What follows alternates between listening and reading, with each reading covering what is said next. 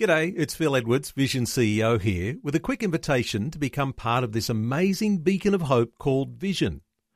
Together we can put our love into action to help people of all kinds build or rebuild their lives on the truth of God. Please consider the part you can play during our upcoming Visionathon appeal, remembering that it's your support that makes Vision possible, including this podcast. Life, culture and current events from a biblical perspective. 2020 with Neil Johnson on Vision. Turning our attention to a different sort of a conversation today, you might know that the people you have related most closely to, those who have had special bonds with you, are often those who've been through the hardest times, the ones who've prepared for the battles and stood side by side with you. And we might reflect on soldiers who serve together in the trenches, the special camaraderie that comes with facing an enemy head-on together. Well, Bill Muehlenberg from Culture Watch has been writing this week about a story of some women who were a part of the French resistance to the Nazis back in World War II, and tying that into some spiritual lessons. Bill Muehlenberg, a special welcome back to 2020. Thanks, Neil. Great to be with you again. Bill, there is something special, isn't there, about the camaraderie we develop between one another when we know we're in the heat of the battle together. Yeah, well, absolutely. When you're in the trenches, when you're going through hard times and there's others with you, you've got a kind of a special bond with them that you don't tend to have with other people. So, yeah, my piece on, well, it's half and half history on the French resistance, half spiritual lessons. But if people are not too aware of the resistance of the Second World War, well, they might be aware of what I actually started my piece with. Many would have read the book or seen the film, the trilogy, Lord of the Rings, and I remind those who've seen it or read it that at the end of it all, after this huge, amazing journey, the hobbits are back in the Shire, they're home. In fact, they're sitting in a pub at a table, drinking a beer together, and of course surrounded by all these other hobbits. But there's something about the four that came back. They have such a bond, such a closeness that they know, all the other hobbits, even if you tell them the stories, they just never will fully understand what you've been through. They'll never be able to share things with you as close as those other three comrades that you had as you did this whole battle to destroy the ring. So again, if you know Tolkien's story, you know exactly where I'm coming from. If not, we can go back to the resistance fighters, but the same thing, civilians, ordinary men and women who knew they had to stop the Nazi occupation of France. They had to do what they could to resist the enemy, and a lot of books have been written on it, and I quote from one of the books in which quite a few women were captured by the Gestapo and eventually sent to Auschwitz, and the small number who finally made it back when the war ended. Well, that's kind of the setting from my article. A special bond between those women, and a little bit reminiscent, I suspect, around the thought of, our grandparents or our great-grandparents who fought side by side in World War II, and the camaraderie that there exists that you see on display on an Anzac Day at a march where everyone has their shoulders back and they're so proud to walk alongside their mates. And so the book that you're reading, Bill, A Train in Winter by Caroline Moorhead, the story of 230 women. Yeah, she's written a number, actually, of books on the French resistance. And as I say, there's quite a few. Well, there'd be, tens of thousands of books on the Second World War, but probably hundreds of books on the various resistance fighters. French ones are especially noted, but they're, being in Holland and other countries as well. Well, even within Germany itself, right? Sophie and Hans Scholl, Dietrich Bonhoeffer.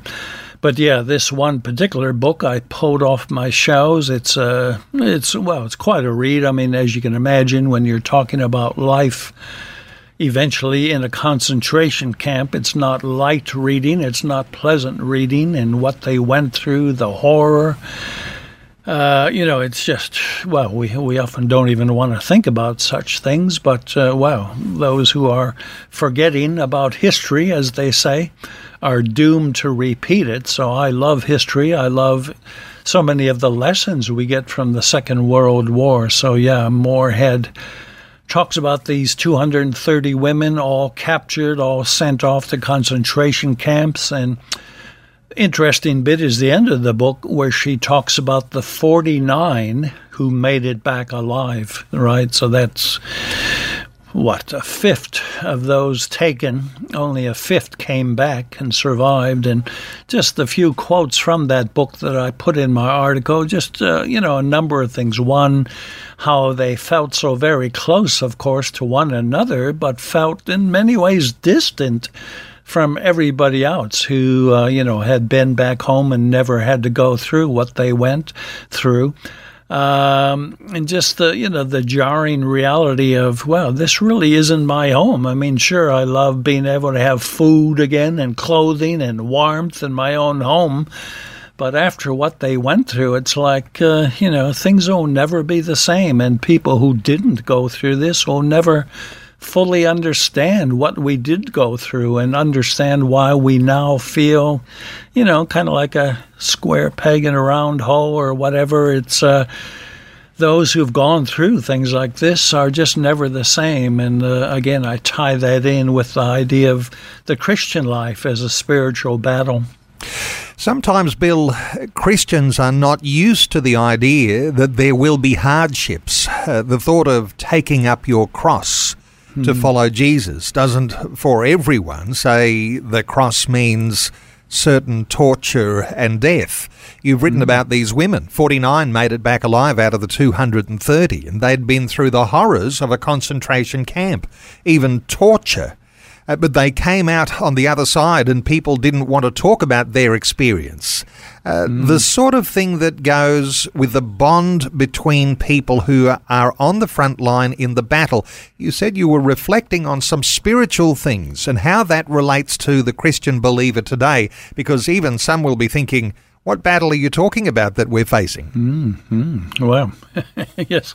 I mean, it's hard not to read the Bible, certainly the New Testament, and see all the military metaphors, all the wartime kind of language constantly being used. We are in the battle. It's certainly a spiritual battle. There's no question at all. Satan is alive and well, trying to undo everything God is doing and his people are doing.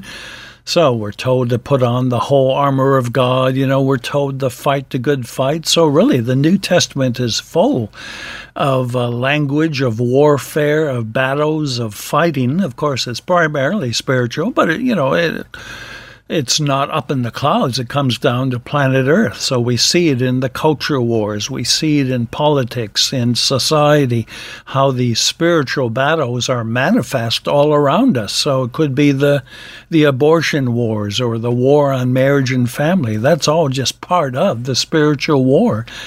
And even though we don't want to be come across as, aloof or elitist, I think it's true for me and most of your listeners that often the people you feel most at one with, fellow Christians, are those who've kind of been through similar battles, who've fought in similar sorts of wars. You just feel a closeness to them that your kind of average, maybe laid-back Christian, you just don't feel quite as close to them, quite as much of a camaraderie. So again, I'm taking these lessons from real life, warfare, and applying it to the spiritual realm. A lot of people don't want to talk about the very things you said. Take up your cross, follow me, deny yourself, put to death the things of the flesh, right? All these hardcore truths of the Christian life, well, a lot of Christians are not really keen on either doing it or talking about it, and so you tend to gravitate toward those who are aware of these truths, and you tend to have more fellowship and deeper fellowship with other Christians who seem to be much more aware of these basic spiritual realities. You seem to polarize Christians here, Bill. Those who recognize that there is a battle to be fought, the idea of rolling up your sleeves, becoming involved in the resistance, and those who might be thinking, I might be safer not joining the resistance. But it seems to me, Bill, there are more and more battlefronts opening up all the time, whether it's around our schools, the battlefronts on the lines of alcohol and drug abuse and addictions, and the way that the laws are changing to make those things much more available to a wider community, and therefore all sorts of damage that's ready to be done. Domestic violence, you mentioned abortion, euthanasia. The battlefronts, there's no lack of them. There's just perhaps a lack of those who are in the resistance. Well, absolutely right. In fact, we could also speak briefly to another piece I just wrote as well this week on, the need to get involved. So many people have so many excuses why they don't want to get involved in the various battles, the culture wars and the like. But, it just doesn't cut it when you're in a time of war. Trying to sit on the fence it can't be done. In fact, if you try, what you're really doing is you're siding with the enemy. If you're not actively opposing those who are doing that which is so destructive of our very faith, well, you're effectively saying I'm kind of on the enemy's side here.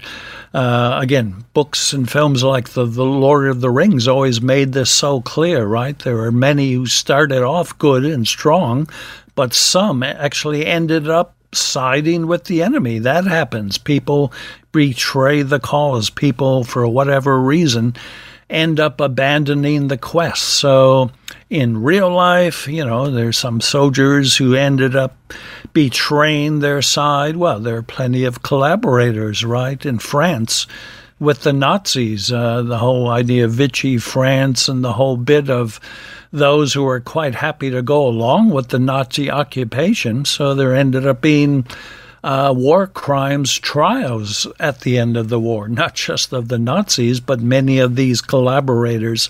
So you can find the same spiritual reality here.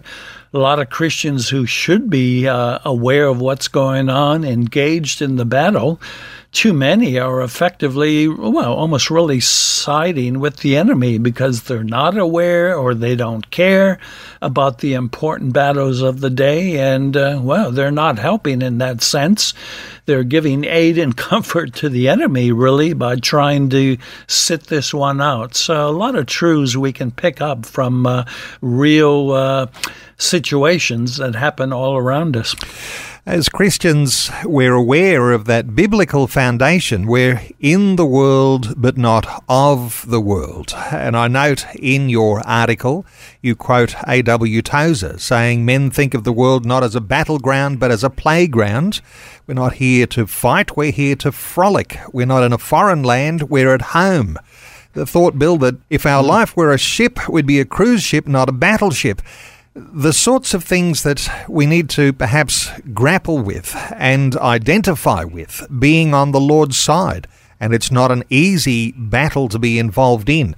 Your encouragement, Bill, for those who have been seeing themselves at home or frolicking in the playground, not in the battleground, what are your thoughts for that person who might be thinking, time that I rolled my sleeves up too? Well, it is time for all of us. We have to wake out of our slumber. Too many of us have been allowed to kind of be asleep at the wheel, to think everything's just fine, when in reality, everything is not fine. I mean, every day, hundreds of thousands of people are dying. How many of them are heading to a lost eternity? Do we care about them, for example? Have we shared the gospel with our neighbors?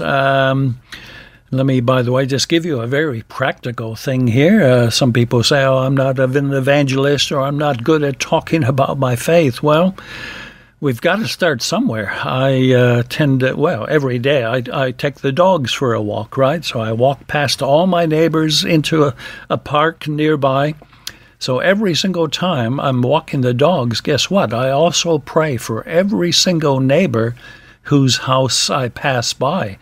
Whether I'll get a chance to talk to them about the gospel or whether my prayers are linking a chain for somebody else to talk. But already I've had some people come up. One family, sadly, maybe because of COVID and all the rest, the lockdowns, he committed suicide. So one of the gals that went through this, she asked, I saw, she saw me as I was walking the dog. She says, "Oh, where do you go to church?" She was looking maybe to find a church to deal with all she's going through. And then another family I walked by with the dogs, they said, "Oh, the husband is going through cancer just like me." So I said, "Oh, look, I know all about it with my wife. I'll keep you in my prayers." So these were just little openings of the gospel to say, I'm concerned about you, I'm praying for you. So I probably won't get to share with every neighbor that I walk by, but some already we're having conversations, and that's what's going on here. People are headed to a lost eternity. It's good to have relaxation, pleasure, fun, enjoy friends and food, but why are we here? Why have we been put on this earth? It's not just to look after ourselves, it's to be light and salt to a very dark and needy world. So that will bring you into conflict. That will bring you into battle. The forces of darkness sure won't like it if you start praying for your neighbors, talking to your neighbors. So just start speaking out for Christ and the kingdom, and you will very quickly find out this is indeed a spiritual war. A spiritual battle to be fought. And as we'll often say, Bill, it's not a matter of taking up guns and ammunition, but the weapons of our warfare are not carnal, but they are mighty to the pulling down of strongholds. And those prayers that you pray on your walk, those prayers that you pray when you're in your church prayer meeting, the prayers that you pray when you're in your daily devotional time are very, very powerful. Let me point listeners to how they can connect with this latest article you've been talking about today, We Will Never Be the Same. You'll be able to find it at billmuhlenberg.com or simply Google Culture Watch, one word. Bill, thanks so much for your update today on 2020. Always a pleasure, Neil.